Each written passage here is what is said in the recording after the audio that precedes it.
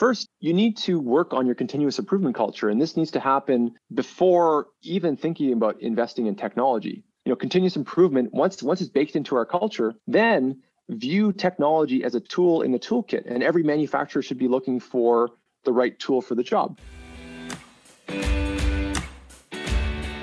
Welcome to the Manufacturing Executive Podcast, where we explore the strategies and experiences that are driving mid-sized manufacturers forward. Here you'll discover new insights from passionate manufacturing leaders who have compelling stories to share about their successes and struggles. And you'll learn from B2B sales and marketing experts about how to apply actionable business development strategies inside your business. Let's get into the show.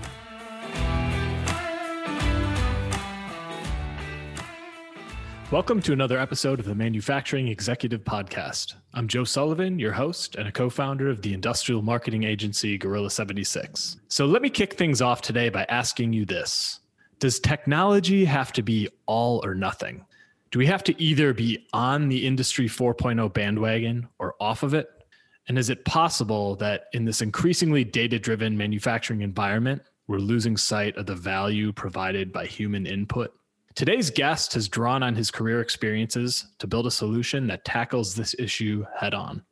Martin Cloake is the CEO and co-founder of Raven.ai. Raven.ai's platform delivers increased profits and 10x plus ROI to top global manufacturers by guiding actions with real-time insights. Martin is an experienced executive, an award-winning technology and entrepreneur with a background in manufacturing, data science, IP and operations management. Martin holds multiple patents and is a mechanical engineering and business graduate from McGill University in Montreal, Quebec, Canada. Martin, welcome to the show. Yeah, thanks for having me. Martin, you've got a great story about how your software, Raven.ai, came to be, and in particular, how your experience in sales earlier in your career at Blinds to Go influenced your decision to build this company. So I was hoping you could kind of start out by explaining what Raven.ai is in the first place for listeners, and also to tell us a little bit about the journey that influenced your decision to create it. Absolutely. So, at a high level, we help manufacturers produce more efficiently. I can get into some of the details here, but, fundamentally, if manufacturers can understand what's happening, what has happened, it's much easier to take actions to improve performance in the future. So, we help manufacturers make sure they know exactly what's happening at their plants. And then we also help them take action. So, at the core, it's not that complicated, but, it was very much influenced by my early experiences working both in tech and in manufacturing. No, that's great. I want to quote something you said in an article that you published late last year on LinkedIn. So you said, getting excited about manufacturers being data rich is like going on and on about how much paint Pablo Picasso had in his studio. Our obsession with data is making us forget who and what actually provides value. I think this was a really interesting and powerful statement. I'm just wondering if you could unpack that for us a little bit. Yeah, for sure. And maybe what I can do is I can kind of frame it within my experience that caused me to found Raven. You alluded to the fact that I started off my career at Blinds to Go. So, yeah, my background is in high tech. I am at the core a high tech, engineer and entrepreneur. And, I graduated from McGill University in the early 2000s, and tech and telecom had actually, there wasn't as much activity in telecom, and I was recruited by Blinds to Go, which is kind of not what I had expected to go into, but it was a pretty neat offering. And Blinds to Go, I'm not sure what part of the country are you in? I'm in St. Louis, Missouri. So okay, so I'm not sure if Blinds to Go was actually all the way out to St. Louis, but it's an East Coast manufacturer with 100 plants and really innovative way to look at manufacturing kind of holistically. And one of the first things that I did when I went to work at Blinds to Go is they got me to sell blinds in a blind store, which was a really, somewhat shocking, but kind of ingenious way to connect people to the reality of what it is to work in manufacturing. So, here I am, graduate from McGill University, full of confidence, which, I think that's what they give you when you go to McGill, thinking that I know how the world works, being sent to a blind store in Totowa, New Jersey. And the idea is you work in a blind store until you get good at it. And once you get good at it, then you get to come back and work in the plants. So I just remember, calling my wife within the first couple of days there and saying, like, what's going on here? I'm an engineer and I'm selling blinds at a retail blind store. So anyway, as it started to go and I started to realize, a couple of interesting things. First off, from a sales perspective, if somebody walks into a blind store, they're there to buy blinds, right? So you should be able to then, work with them and get them to, buy a blind, which I realized pretty quickly. But the second thing was to really understand, what is the impact on your customers if there's a quality problem. It's at some point in manufacturing, we see quality problems as a number, but I remember those cases where I mismeasured a blind and it came back to the customer and they say, you screwed it up. And really and on the retail side to live that firsthand experience of what, the user experience of manufacturing, it changes how you perceive those numbers. If something's late and your customer is asking for this. So that was really an interesting experience to sort of show me what the consumer side of manufacturing was. And I had never worked in retail sales. I'd worked tutoring math. So then after that, I went to work in the plants and I did all sorts of roles in the plants, from quality engineer to product engineer. And one of the first roles I had was as a production supervisor of a couple lines. And again, full of that McGill confidence, I thought I knew what manufacturing was. I'm going to get my Excel file and I'm going to optimize the process. And it's going to be, I had this one particular Excel file that I really liked. It was an awesome file. I think it was about 6 or 7 megs, which at the time opened quite slowly, but it had all these neat, it was pretty neat file. And I was also playing with data from Cognos, which is interesting because, one of my main advisors was one of the key people at Cognos before acquisition here. So anyways, I had all this data and I was seeing all these things. And at some point I went to my plant manager and I said, hey, can you look at my Excel file? I think I'd like to show you. And he says, Martin, he says, yes. Do you know the names of all 200 operators at the plant? And I said, no. And he said, well, I want you to memorize the names of all 200 people in your plant. And then once you've done that, you can come back and I'll look at your file. And like, what? Okay. So anyways, I was still at the stage where, I begrudgingly listened to him. And then I started, spending more time on the shop floor and then realized that just by walking around, it was clear where the problems were. Somebody would ask me for help with a certain machine, or they would ask for help or something. And I just see stuff as a natural problem solver. And then what I realized is that the way to drive improvement in my lines wasn't with my Excel file, was by walking around, asking questions, looking at the process. And so my day morphed from a day that was more focused on, analysis in Excel, where I was basically walking laps around the plant. So my morning would start, I'd get there at 10 to 7, and I'd meet with some of my team leads. And then I'd go and say good morning to all my operators. And they say, oh, good morning, Mr. Martin, because I was in Montreal. So, Mr. Martin was my name.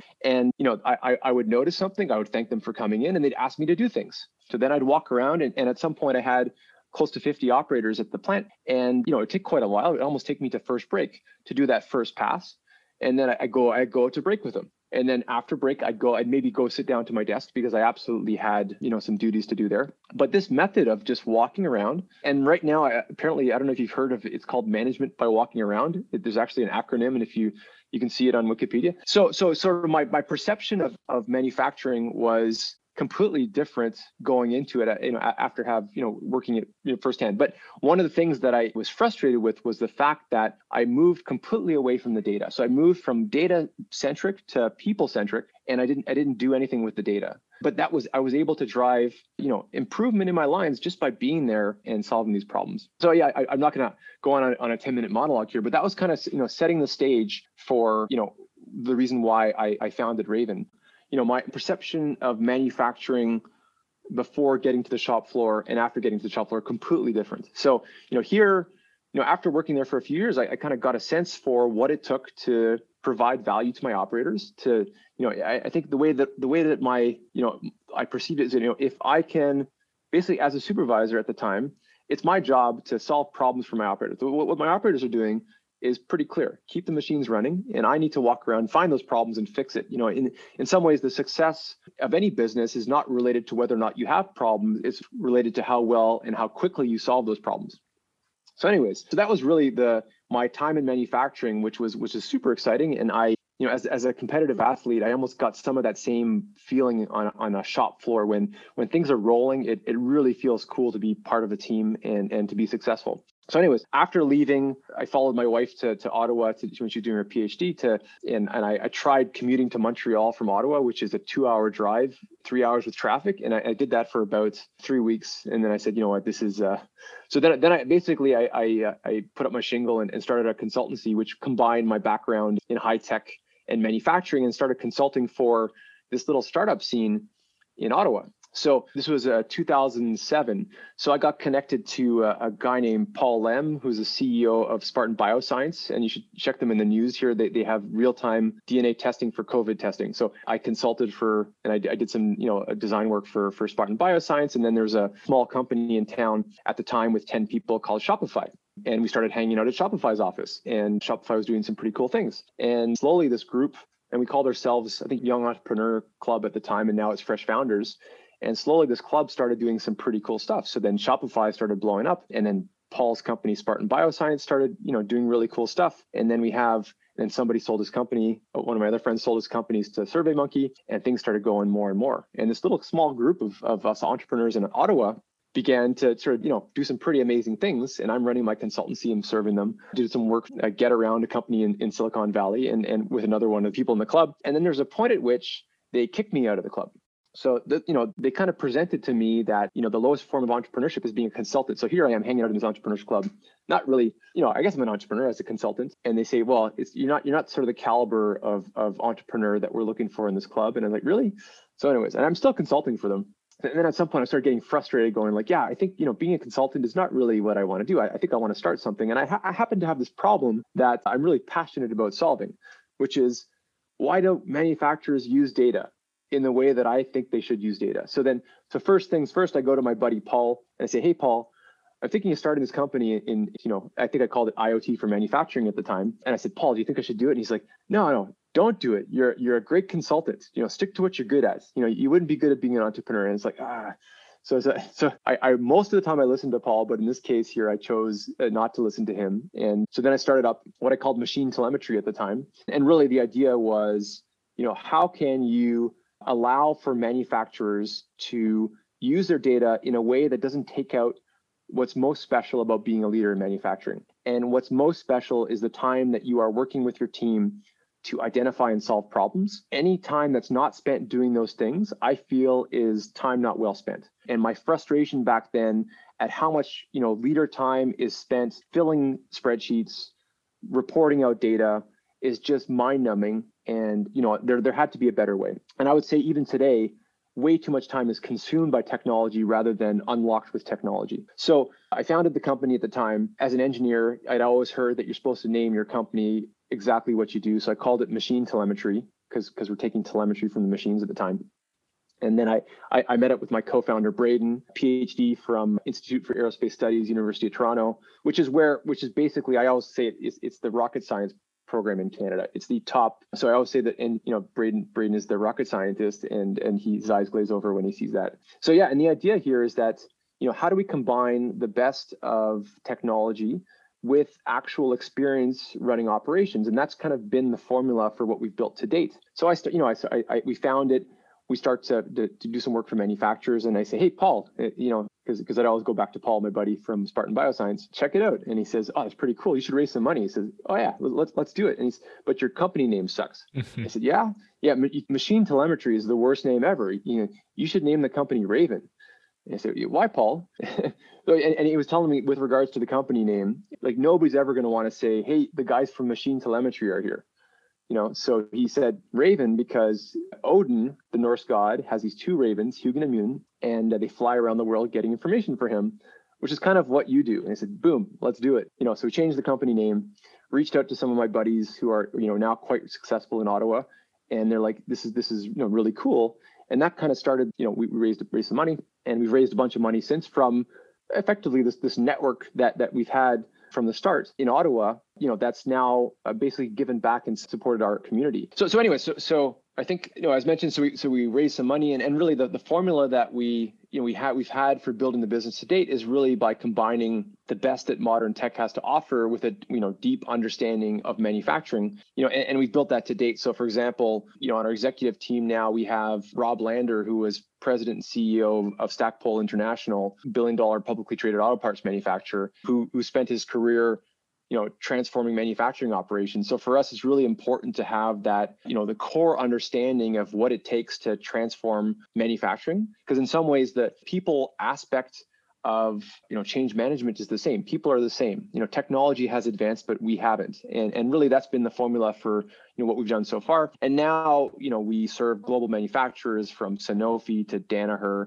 to Hitachi, and effectively, it's really with the same vision that we've always had, which is, how do you provide a clear understanding of what's actually happening, which is a pretty big challenge, and I can get into that later. And then once with this information, how do you provide it in a way where they can actually take actions to improve? And the gold standard for application of modern technology in my mind is Waze or Google traffic. So you think about how this technology basically cuts to the chase. It doesn't dominate your attention. It doesn't, drown you in dashboards and, constantly needing to, you to look at it or interact with it.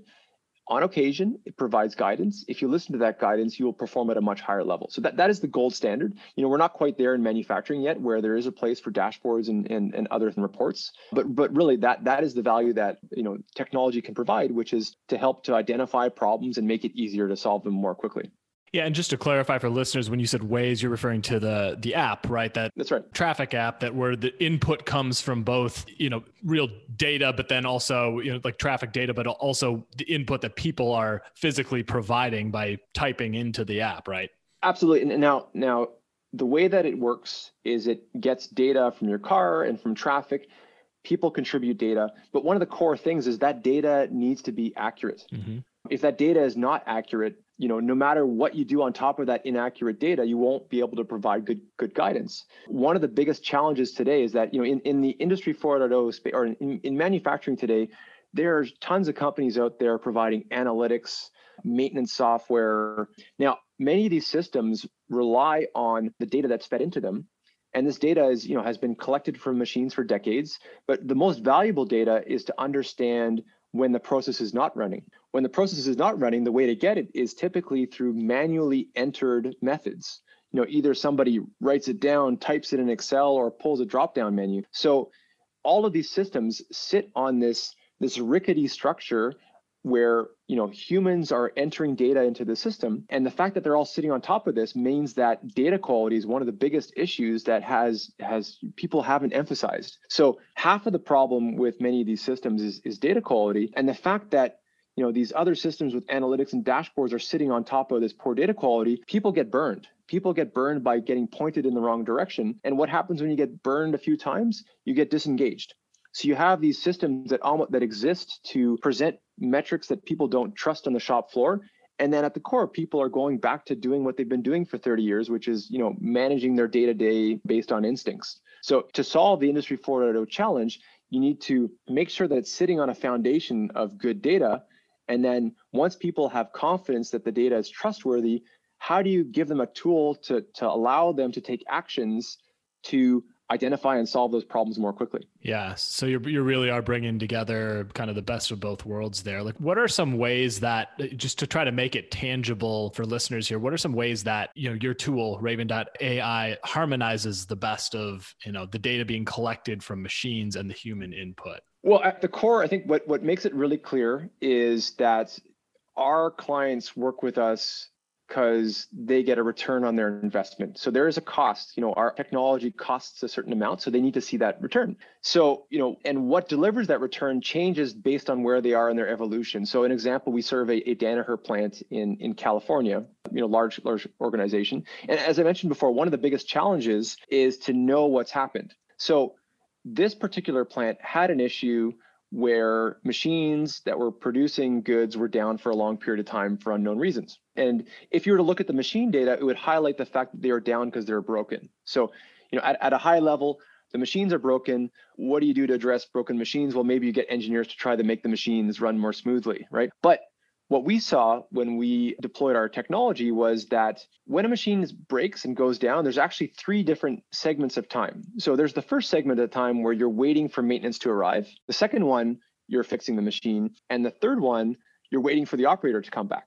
So those 3 different segments of time require different things to resolve. So, when we finally sliced it up and showed them, it was shocking to see that they were losing 600 machine hours per month because of waiting for maintenance. And this is not that they didn't have maintenance staff, or it was just, a slight misalignment of their schedule. So one of the amazing things is that the first time you see data presented accurately, the types of things that you need to do to drive gains early on are often mundane. And so in this case here, they reduced their waiting for maintenance downtime by 90%, resulting in, significant OEE gains. And if you were to see what they're actually doing on the shop floor, it is not revolutionary. It just comes this is the kind of thing where if you were to define this problem and give operators, this is the problem, this is your team, we're spending too much time waiting for maintenance. They know how to solve this problem, right? All you need to do is and we don't solve problems. We just present them to people who know how to solve them on the shop floor. So one of the exciting things is that, often the kinds of things we see early on are, you're spending too much time waiting for maintenance. You're spending 3 times as much time as you should on setup. Your machine stops and starts way too often. So there's tons of early gains as soon as you, I guess in some ways, just flick on the lights for the first time. No, that's a really good example. It's the data alone doesn't tell enough of the story, without the human input, right? And interpretation of what it actually means. Absolutely. And I think at some point here, you'll notice that I never use the word OEE or all these other metrics here, because at some point the problem was they are spending too much time waiting for maintenance. Yeah. So let's eliminate that problem. And there's so much talk, the conversation about Industry 4.0 and, IIoT and AI, cloud, and all this kind of stuff here. It's so far removed from, supervisors and maintenance leaders having a conversation about what kinds of things they can do together to reduce how much time they're spending waiting for maintenance. So in some ways, the most effective Industry 4.0 projects right now aren't called Industry 4.0 projects. They're called continuous improvement projects, or not even projects. It's just part of continuous improvement. So for that particular example, like in none of our communication were we mentioning smart manufacturing, Industry 4.0 cloud, that wasn't there. Like Danaher has continuous improvement baked into their culture.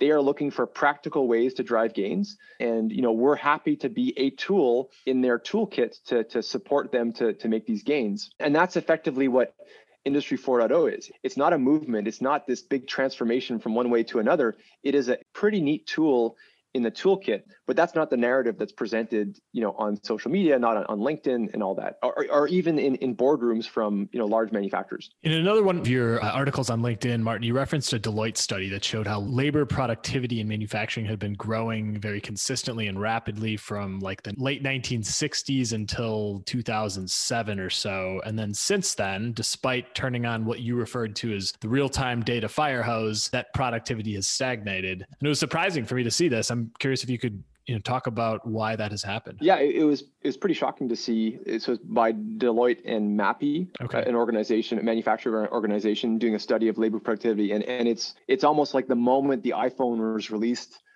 productivity growth basically flatlined. But really the thing that changed was this appetite for real-time data. So up until that point, we've always had data. In manufacturing in particular, data is just a fundamental part of our lives. But the way we consumed it was in a manageable amount. We would see performance, once a shift. As mentioned before, we would spend our time walking around.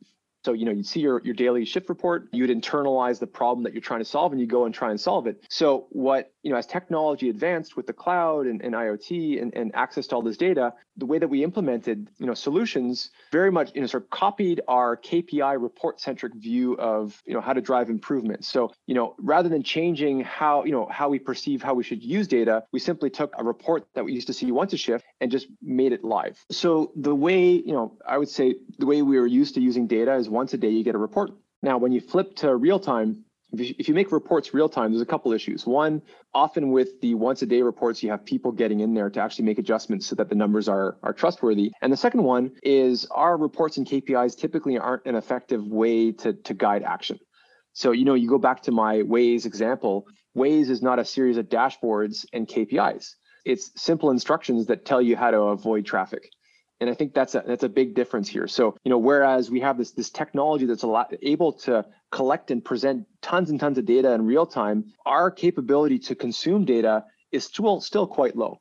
So, how do you, and I think we've struggled with this change that has, impacted the two things that I mentioned earlier, which is data quality and engagement. Presenting a dashboard in real time that has questionable data that's not directive is not helping people on the shop floor take actions to drive improvement. So, but at the same time, there's been this movement over the last 10 years to invest in technology. And there's been this, companies are investing massive amounts in pilots and different initiatives, often very, very large initiatives that are disruptive organizationally. So in many cases with these implementations, the most complex part isn't the technological part. It is change management. So by taking these systems, which just are fundamentally flawed and are not helping, you're actually disrupting organizations and creating disengagement on the shop floor, which does not help, nurture and improve a continuous improvement culture. So, if I were to think of the formula for manufacturers big or small, if to deploy this technology properly, first you need to work on your continuous improvement culture, and this needs to happen before even thinking about investing in technology. Continuous improvement, once it's baked into our culture, then view technology as a tool in the toolkit, and every manufacturer should be looking for the right tool for the job, and should be very wary of tools that if the team is rejecting your tool, there's probably a good reason for it.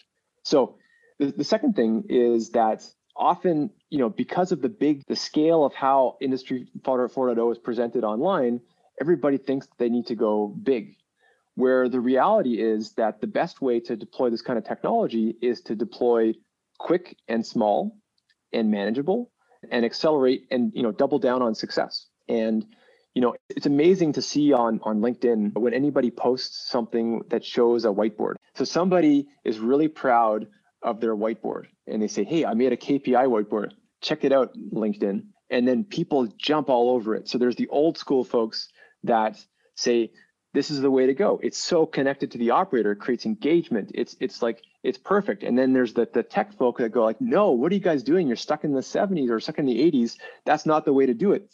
When the reality is they're both right. So one of the things that whiteboards do that technology often doesn't do is that it takes the operator and the production team along for the ride. So you start, it's white. There's nothing there. You come up with a concept. If the operators or anybody makes a suggestion, you can just take your whiteboard tape and draw something new. And there's this neat way to create engagement and involvement with the people who are actually using the technology. The operators, if they don't see value in it, if operators don't see value in these systems, you're off to a bad start. So like the way that operators benefit from technology, if the technology applies pressure to their leaders to fix their problems. So the great thing with whiteboards is it takes them along for the ride. Technology is likely a better way to implement the end state, but it misses that journey to get to that end state. So what we've seen with our clients is that you can get the best of both worlds by starting with an extremely simple and basic implementation and take the operators along for the ride as they're beginning to request complexity. So the first phase is what is happening. And in some ways you can even create, like if you're thinking of how to categorize time, if you categorize time in 9 different ways, let's just categorize time in 9 different ways and let the operators push for added complexity. So once you know what's happening, then the next thing is, what has happened, what's happening. That's kind of like the basics. And then the next phase is, why is it happening? And if you take operators along this journey, then your maintenance team and your supervisors and plant managers are along for the journey. And that's how you actually integrate technology into your continuous improvement culture. By coming in with this end state, which may look the same, and saying, implement this now, you've missed that part that actually creates that connection and glue between technology and continuous improvement culture. And without that connection, it just doesn't fit. It's all really, really good stuff there. Well, Martin, is there anything that I didn't ask you that you want to add to this conversation before we put a wrap on it? No, I think we covered it all here. And yeah, it's an exciting time in manufacturing. I think over the last year, with all the turmoil and change brought on by COVID, manufacturers are talking about digital transformation in Industry 4.0 more than ever. I think there's a lot of talk, a lot of concern. There isn't a lot of practical guidance for manufacturers showing them how to actually take action here. So I think if I were to sort of sum it up to one thing here, to start off with Industry 4.0 for any size manufacturer, the best approach is to start quickly, start small, start simply. And with that foundation, and this is with your operators, and with that foundation, double down on success and accelerate. If you start too big and you start from the top down, it's just going to be on the scrap heap of failed Industry 4.0 projects and kind of continue the pilot purgatory that's been going around for a while now. So I would also say that there's a huge appetite for this technology. It hasn't necessarily, the solution hasn't been articulated in a way that's resonating with plant managers, but in the same way where there's an Uber moment where people would never jump into a car with a stranger to saying like, actually, it's okay, I'm going to jump in a car with a stranger because they just got that value prop just right. There's going to be that Uber moment in manufacturing where manufacturers recognize that this is the way that they need to run their operations to actually keep up. This is the way to do it twice as efficient and spend half the amount of money. So there's that Uber moment coming when people are going to realize, and because of how simply this technology can be deployed nowadays, it's going to go quickly. So it's exciting to kind of see that coming. I'm not sure exactly what's going to trigger that moment, but it's definitely conversations like this where, we're talking about practical applications of Industry 4.0 are going to help us get closer to that. And it's definitely exciting to be in this space at this time. Martin, great conversation today. This was really valuable. I think we're going to have this will be a very popular episode. So I really appreciate you doing this. Can you give our audience a sense for how to get in touch with you and where they can learn more about Raven? Yeah, so the main way to get in touch with me is on LinkedIn and now on Clubhouse. You got to check us out on Clubhouse, Industry 4.0 on Clubhouse. It's going to be pretty awesome. Beautiful. And then raven.ai is the URL for your software. So that's right. All right. Well, fantastic. Martin, thanks again for taking the time to join me today. Really appreciate it. And then for the rest of you, I hope to catch you on the next episode of The Manufacturing Executive.